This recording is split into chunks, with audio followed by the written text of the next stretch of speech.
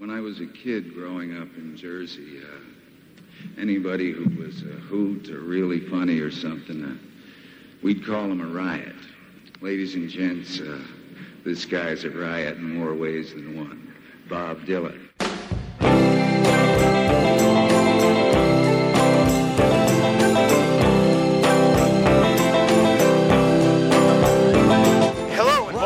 Pod Dylan, the show that celebrates the work of Bob Dylan one song at a time. Proud member of the Fire and Water Podcast Network. I'm your host, the freewheeling Rob Kelly. Joining us for this episode is our pal from Twitter, Trevor Dawson. Trevor, welcome to the show. Thanks so much for having me, Rob. It's a pleasure to be here. Thank you very much. I'm glad to have you here. Now, before we get into the song in question, which is Mississippi from Bob's 2001 album, Love and Theft, although there's a whole bunch of rich history behind this song than just where it ended up on the album, we want to talk to you a little bit about, how did you get to Bob Dylan? How did you become a fan? It's kind of a weird, stupid story. My first exposure to Dylan, who obviously, I was aware of, being aware of pop culture and a classic rock fan. I don't know if you ever saw that movie, The Hunted, the William Friedkin movie, but it starts out with Johnny Cash reading the opening lines of Highway 61 Revisited. I did not know that. Oh, wow, it's actually really cool. And I'm like, wow, that's in my estimation, that's still the best opening lyric in rock and roll, but that's neither here nor there. So it turns out my dad had a copy of Dylan's Greatest Hits. I put it on, and I did not like it, but I was also 13. So I came back around when I was 20. I was hanging out with a lot of people who were listening to a lot of Dylan, my friends Nate and Zach specifically. And strangely enough, the album I started listening to a lot of was Self-Portrait, wow. Which I think is, it's a weird way to get into Dylan. My friend asked me, so what do you listen to lately? I'm like, oh, Self-Portrait. And he looked at me like I was speaking Chinese. And it was kind of good, though, because that way when you get to stuff like Highway 61 Revisited, Blood on the Tracks, Blonde on Blonde, your mind is absolutely blown because it's something like Self-Portrait. So it's kind of nice to go on such an unassuming note. And then I just became a total zealot, got everything I could get my hands on, and quickly Love and Theft and Blood on the Tracks became, tied for first place in my heart. Starting with Self-Portrait, I would argue, is high risk, high reward. Because it's odds are you won't like it, and then you'll never get to the rest. But if you do like it, then the rest of the stuff is going to just be amazing because you're kind of starting at the lowest point. It's such a universally reviled album, but I think it's too interesting to be his worst album. And you hear tracks like Days of 49 or Alberta No. 4, All the Tired Horses, and it's lovely. And then you hear the other crap on that album. So you start wondering, what the hell is this guy? And it's kind of a good way to entice you to investigate the rest of the discography.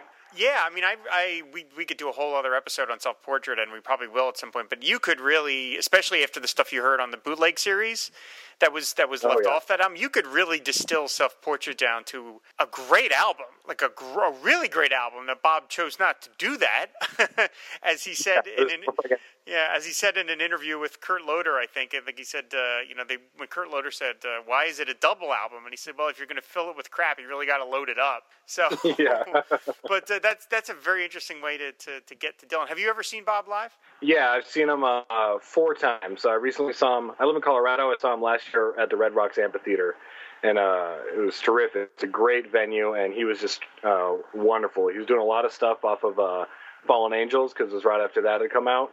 And a lot of the older stuff, too. I got to see him do Tangled Up in Blue, which I absolutely loved.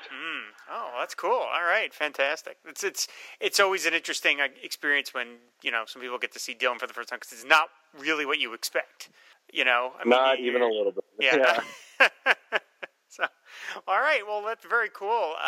The song I said we're going to talk about is Mississippi, which is track 2 from Love and Theft. Now, this song was originally written for Time Out of Mind, and apparently they just couldn't get to any sort of satisfying version that Bob was happy with, and so they left it off, and then it reappeared when he recorded Love and Theft by himself, of course under the alias of Jack Frost. My first hearing of this song was actually the Sheryl Crow cover because that's funny. I was about to ask if you've heard the cover and what you think of it, so I'm glad we're going down this route so early. What do you think of that version? Because I looked it up and listened to it a couple times in preparation for this. I like it a lot. I mean, the first time I'd ever heard of it again was in this interview on this On the Tracks magazine, which I have mentioned previous episodes about, which is like a Dylan fan magazine. And there was an interview with one of the musicians who worked on Time Out of Mind, and they asked him, well, were there any songs that didn't make it on? And he said, he mentions Girl from the Red River Shore, which of course eventually surfaced. And he said, there was this other song, I don't remember the title, but I remember the refrain, which was, the only one thing I did wrong, which stayed in Mississippi a day too long. And I was like, ooh, that sounds interesting. And then not too long after that, Sheryl Crow put out her Globe Sessions album. And then when she was doing press for it, she said, oh, this was a song that Bob gave to me. And so I immediately got that version. I like Sheryl Crow generally, but I really like the Mississippi version. I mean, I'm not going to compare it to the Dylan one because I just think they're very different. Right. But I liked it. It had a really kind of Rolling Thunder Revue sound to it. So I dug it a lot. What did you think of it? It might be just because I came to it late. I didn't listen to it until I started prepping for this, and I have such reverence for Dylan's version. I wasn't nuts about it just because it's I feel very poppy, and it's got that kind of weird synth lead line that to me sounds like something from a Bengals tune. But there's a lot of energy in the song, which I appreciate, and I like Sheryl Crow too. One thing I always liked about her is that for a while she would play bass on her tours, which I just think is really cool. Okay, yeah, I thought it was really interesting. Now, of course, again, eventually it showed up on Love and Theft, and it's sort of funny because a couple episodes ago I kind of had this discussion where I was saying, I wish that Bob wouldn't be so focused on finding songs to fit the concept of the album that he wants to do. I kind of wish he would just pick the best songs and that's the album, and let the concept flow from the songs that you've picked as opposed to the other way around. But in this case, I'm going against all that because I can't hear how Mississippi, at least the versions that were eventually released, I can't hear how this fits on Time Out of Mind. No, not at all. There's a version on Telltale Signs, the Bootleg Volume 8. On the second disc, that version sounds kind of like it would fit with Time Out of Mind. But on Time Out of Mind, you have that swampy, atmospheric production from Daniel Lanois as opposed to the really dry production of Love and Theft. And to me, the two don't mesh. And for me, the analog to that is Blind Willie McTell was supposed to be on Infidels. Right. And I can't hear Blind Willie McTell on Infidels at all. I can't hear Neighborhood Bully and then Blind Willie McTell. It's way too much cognitive dissonance. Yeah, that's absolutely true. Yeah, Mississippi does seem to fit much better on Love and Theft. And so let's talk a little bit about the version as released, the one that was on the actual album. I love the album version. I love the bootleg versions too, but the album is the one that I hold in the highest regard. And probably just because it seems so easy and relaxed, it's not something that's readily apparent as a great song. The way you listen to, say, like Hard Rain's Gonna Fall, or even other songs on Love and Theft, like High Water, like you hear that the first time and you're like, wow, that is a terrific song. But after a couple listens to Mississippi, it really starts to sneak up on you and starts to click like this song is a masterpiece, and Dylan just makes it look so easy. And I think that's due in no small part to his band. And I think his band on Love and Theft is the best band he worked with since the band. Oh, I would agree with that. Yeah, absolutely. Yeah, this is a very, it's mid-tempo. It's a very relaxed kind of vocal take that he's doing on it. And again, this thing is jam-packed with amazing lines. I mean, it opens up with every step of the way we walk the line. Your days are numbered, so are mine. Time is piling up. We struggle and we scrape. We're all boxed in, nowhere to escape. The city's just a jungle. More games to play. Trapped in the heart of it, trying to get away. I was raised in the country. I've been working in the town. I've been in trouble ever since I set my suitcase down. Got nothing for you. I had nothing before. Don't even anything for myself anymore. Sky full of fire. Pain pouring down. Nothing you can sell me. I'll see you around. All my powers of expression and thoughts so sublime could never do you justice in reason or rhyme. Only one thing I did wrong, stayed in Mississippi a day too long. Now, like in your estimation, what is this song about? I've always had a little trouble with this one, kind of ferreting out what this song is, quote unquote, about. I think lyrically it's a lot like a country song, especially in a lot of those lines you quoted. And in that way, I don't know, it could be a real downer, but Dylan has this great upbeat delivery that really saves it from that. And a lot of times lyrically, it sounds like something off a Nashville skyline. But to answer your question, it's a hard song to pin down in terms of like plot or narrative. I think it's more about theme. And to me, it's a lot of lyrics are very sad, and there's a lot of wistfulness to it. And I think there's heartbreak that's sort of a product of rootlessness. which is why I find it ironic that he traces all the problems he's dealing with back to staying in one place for too long. But, you listen to lyrics like, you can always come back, but you can't come back all the way. Or, I was thinking about the things that Rosie said. I was dreaming I was sleeping in Rosie's bed. There's a lot of regret in that and a lot of experience as well. Yeah, you know what? Now, you mentioned the Rosie's bed line. That is the one little ding that I'll give to the Sheryl Crow version, is that I've never been a big fan of when somebody covers a song and they change the pronouns because of the sex. Because to me, it's like, it's just a song. Relax. You know what I mean? It's like, you're not admitting anything you don't want to admit. And so she changes that line to, I was thinking about the things that you said. I was dreaming I was sleeping in your bed. And to me, that changes the song pretty fundamentally if you're making it about the person you're talking to as opposed to this third other person, Rosie. That's the only little ding I'll throw at Sheryl Crow for that. Yeah, and the Rosie's bed line, I think, is very confessional. And it's funny you bring up the gender swap, because going all the way back to Dylan's version of House of the Rising Sun, he sings that from the female perspective, which traditionally the song is written from, which I really appreciate as well. Right. And again, not to get too far off Mississippi, but my single favorite cover of any Dylan song is the one that Mary Chapin Carpenter, Sean Colvin, and Rosanne Cash did of You Ain't Going Nowhere for the 30th anniversary concert. And they sing the line as written, which is, ooh-wee, ride me high, today's the day my bride's gonna come.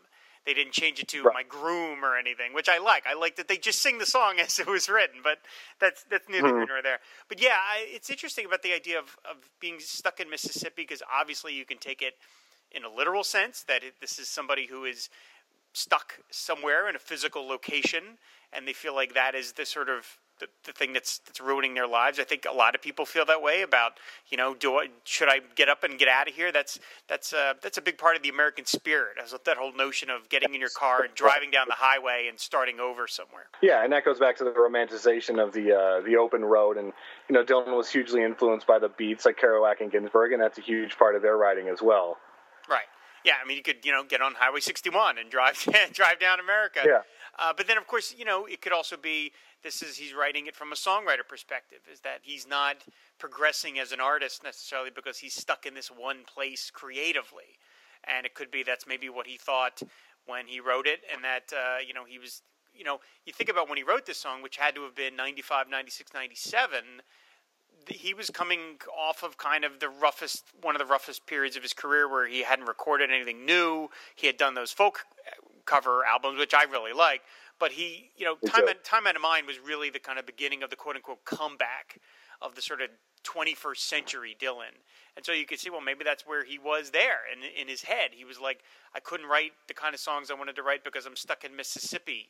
So whatever that means to him, So right. It could be that too. Yeah, I'm glad you brought up Time Out of Mind as sort of a rebirth for him, which I totally agree with. And I think a lot of that is because he finally found a persona that fit. And, I mean, as well as any other avid listener of Dylan that he works best in these personas. And I think in Time Out of Mind, he started attaining this sort of wisecracking drifter persona, which you hear on songs like Cold Irons Bound and Dirt Road Blues. You hear it all over Love and Theft, especially in songs like this and Po' Boy and Honest With Me. And you hear it again on Modern Times in songs like Rollin' and Tumblin' and The Levee's Gonna Break. And then I think it comes to an end on Tempest with the song Long and Wasted Years, in which I think this character, in as much as it is a character, dies. And then right after that, Dylan starts his standards period. So I think he really closed the book on that. But yeah, I definitely think it started with Time Out of Mind, and I feel like there was a rebirth there creatively. I also feel like he learned how to use his voice better, because that was when he went through that huge change in his voice. That's really interesting. I hadn't really thought about that Tempest is kind of closing the book on that persona, but it seems like that's what's happened, because he's now done 3 albums in a row of these crooner covers. I had never thought of that. Never thought of that, Trevor. That's a really interesting idea. We'll have to see if that really pans out, but it holds up under scrutiny as I'm thinking about it. No, thank you. And yeah, the voice, the voice to me is such an integral part of this song, because I think the voice complements the music and vice versa, and I don't think one would necessarily work without the other, because people like to make fun of Dylan's voice, which I get, but I think it's really like another instrument that he had to learn how to play. And you listen to it now, you listen to it in this song Mississippi, and you hear the age, you hear wisdom, experience, and heartbreak, and it sounds lived in, and it sounds confessional, and it doesn't sound like he's play acting anymore. as opposed to going back to, say, his first album, and he's 21 years old singing these old Mississippi blues songs. Right.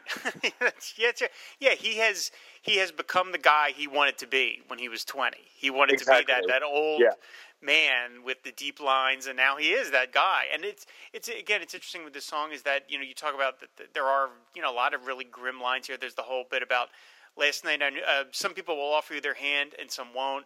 Last night I knew you, tonight I don't. Well, I mean, a lot of people have probably lived that, you know, in a relationship where you're all of a sudden, such a terrific line. Yeah, you're looking at the person you're with, like, what? Who the hell is this person I'm with? You know, that kind of thing. I was going to say, one thing I love about this is, like, even free of analysis, these lines are just terrific.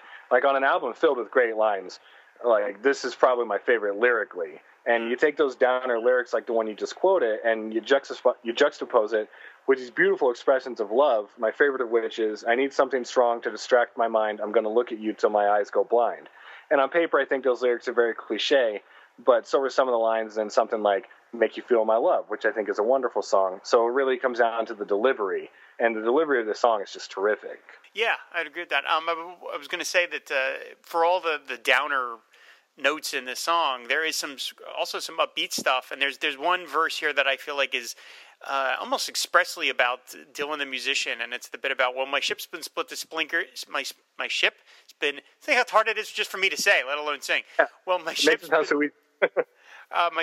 been split to splinters, and it's sinking fast. I'm drowning in the poison. Got no future, got no past. But my heart is not weary. It's light and it's free. I got nothing but affection for all those who have sailed with me. And I hear that, and I think he's either talking about the band, his guys, or he's talking about his audience. You know, he's talking about the people that have stuck with him all these years. I mean, the little bits and pieces I've heard over the years about how he has sort of reconnected with his musicianship or the life of a musician is, and again, I wish I could remember who it was that said this in the interview I read about them. And this person was saying, you know, look, I don't want to speak for Bob, but this is kind of what he told me was that, you know, well, he was in the weeds for a long time, and then he started noticing that the crowd started getting more diverse. He started seeing different faces, and he just thought the whole thing got better, and that re-energized him. And that to me is what I feel like that's what that line is about. I've got nothing but affection for all those who have sailed with me, because apparently there was another moment where he was driving in a car, like in a convertible, which is, I love that idea of just Bob tooling around town in a convertible. But he was with apparently... Sounds like Bob. Yeah. He was with a couple members of his band, and he drove somewhere, and all these people saw him and started freaking out and ran over to him and started, like, high-fiving him.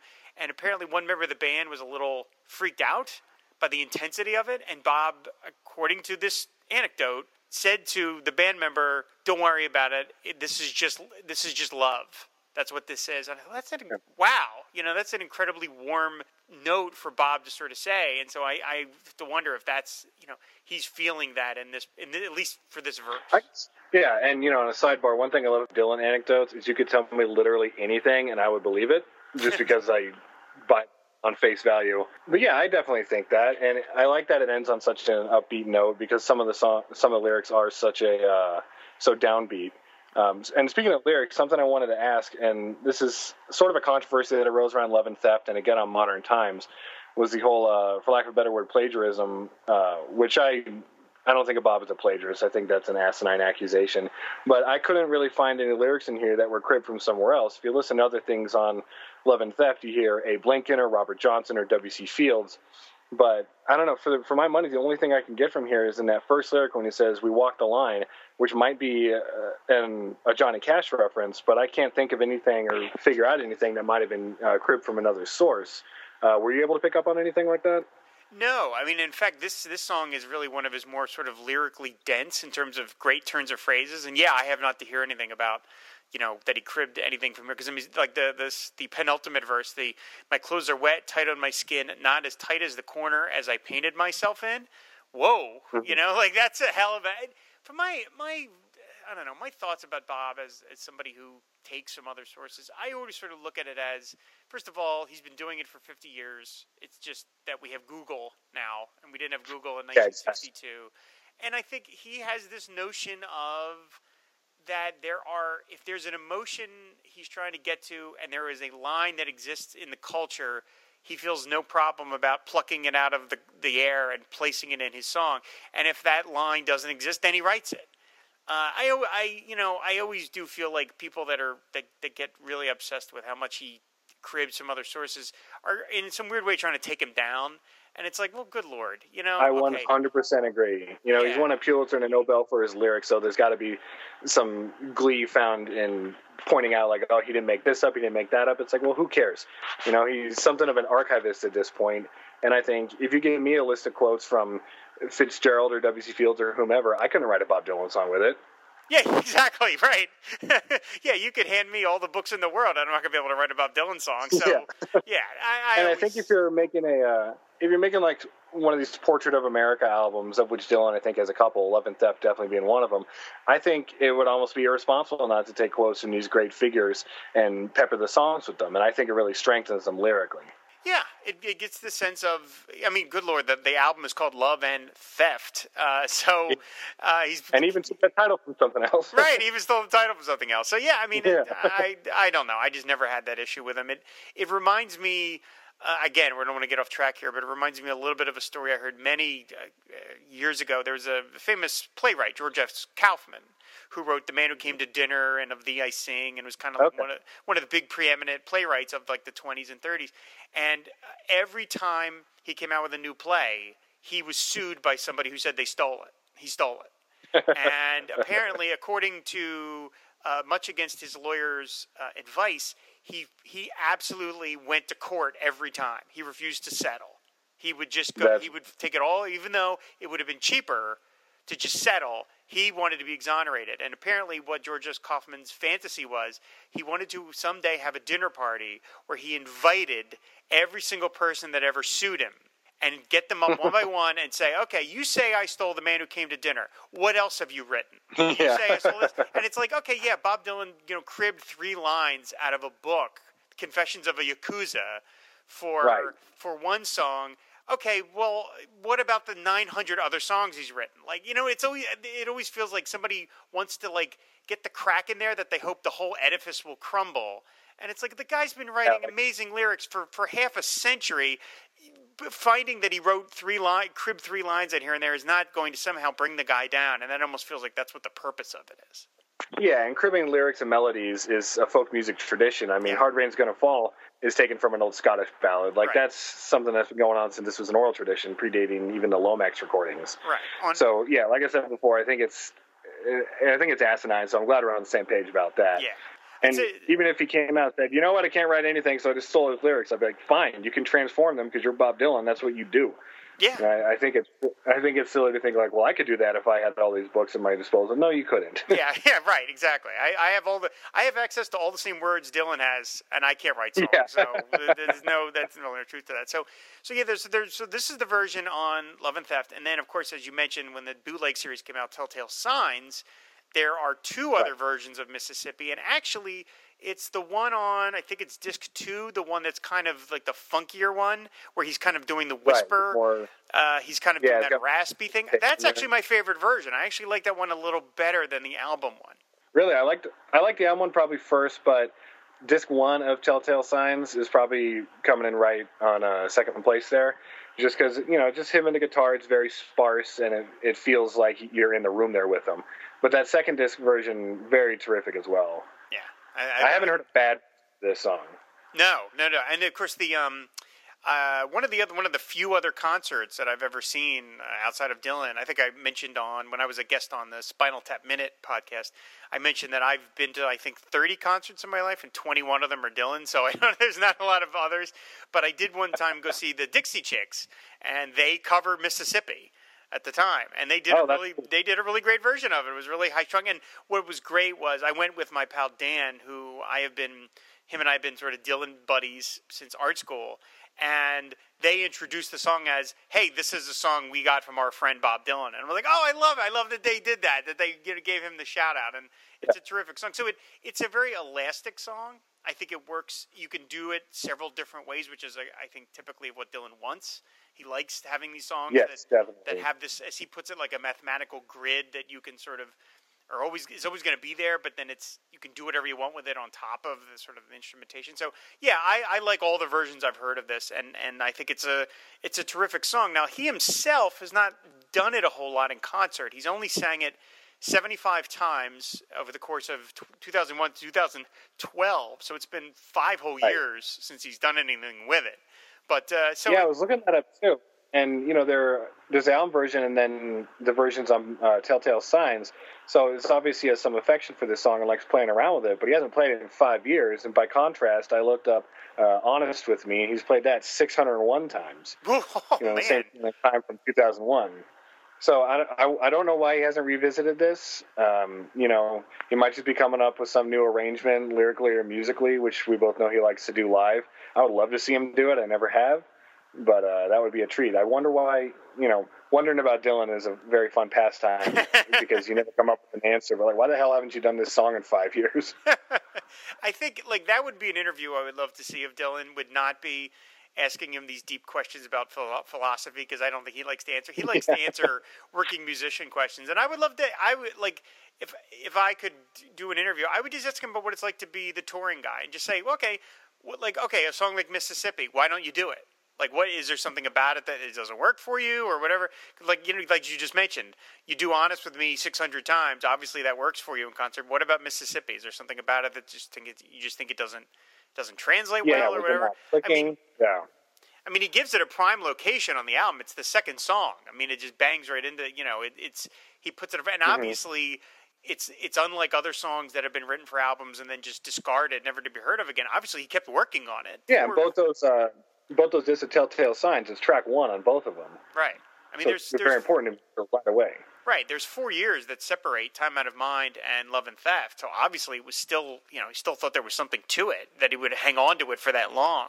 I mean, there are really very few examples of Dylan dumping a song off an album and then returning to it on another album. It's become more frequent. It's become more commonplace in the last 20 years. But in the 60s through the mid 80s, basically, if the song got rejected, it was just never seen again. So I'm kind of glad that he revisited this, because I think it's a great song on Love and Theft. It fits really well. It fits the mood terrifically, and sandwiched right there between Tweedledee and Tweedledum and Summer Days. I think it's a perfect mid-tempo song between those two, because Summer Days is one of, in my opinion, his best straightforward rock songs, and Mississippi is just so relaxed and, like I said, unassuming. You have to listen to it a couple times, think about it a little bit, and you start to really unpack these lyrics. And even if you don't know what's going on, you just get a sense of this heartbreak and this loss.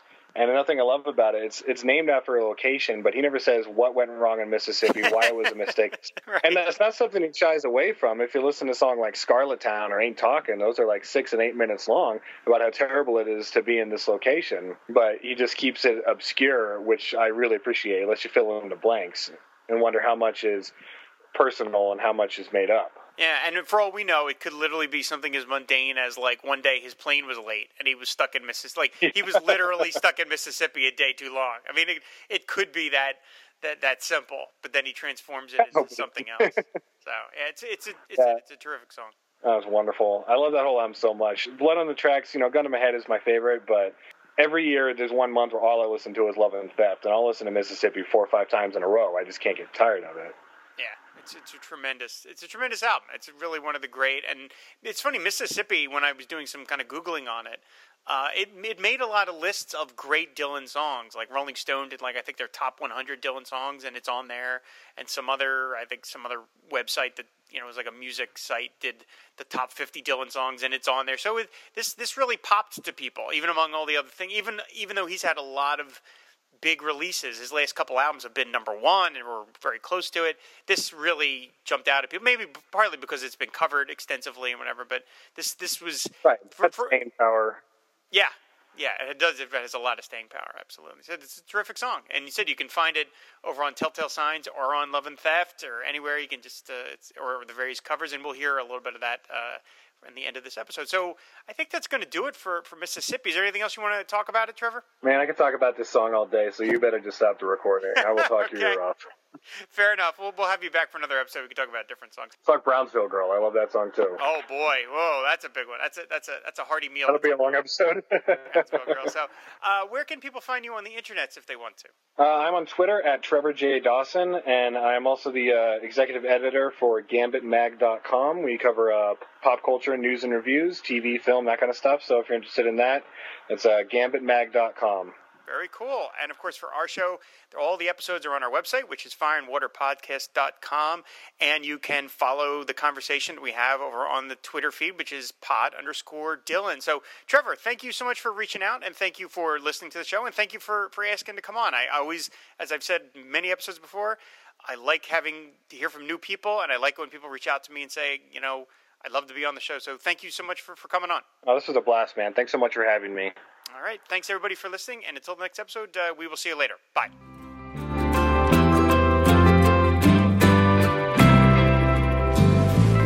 Every step of the way, we walk the line.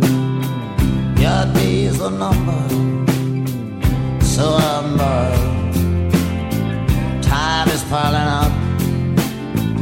We struggle and we strain. We're all boxed in, nowhere to escape. City's just a jungle, more games to play. We're trapped in the heart of it, trying to get away. I was raised in the country, I've been working in the town. I've been in trouble ever since I set my suitcase down. Got nothing for you, I had nothing before. Don't even have anything for myself anymore. Sky full of fire, paint on down. Nothing you can sell me, I see you're around. All my powers of expression, I thought so sublime, could never do you justice in reason or rhyme. Only one thing I did wrong, stayed in Mississippi a day too long. Some people will offer you their hand and some won't. Last night I knew you, tonight I don't. I need something strong to distract my mind. I'm gonna look at you till my eyes go blind. Well, I got here following this southern star. I crossed that river just to be where you are. The only one thing I did wrong, stayed in Mississippi a day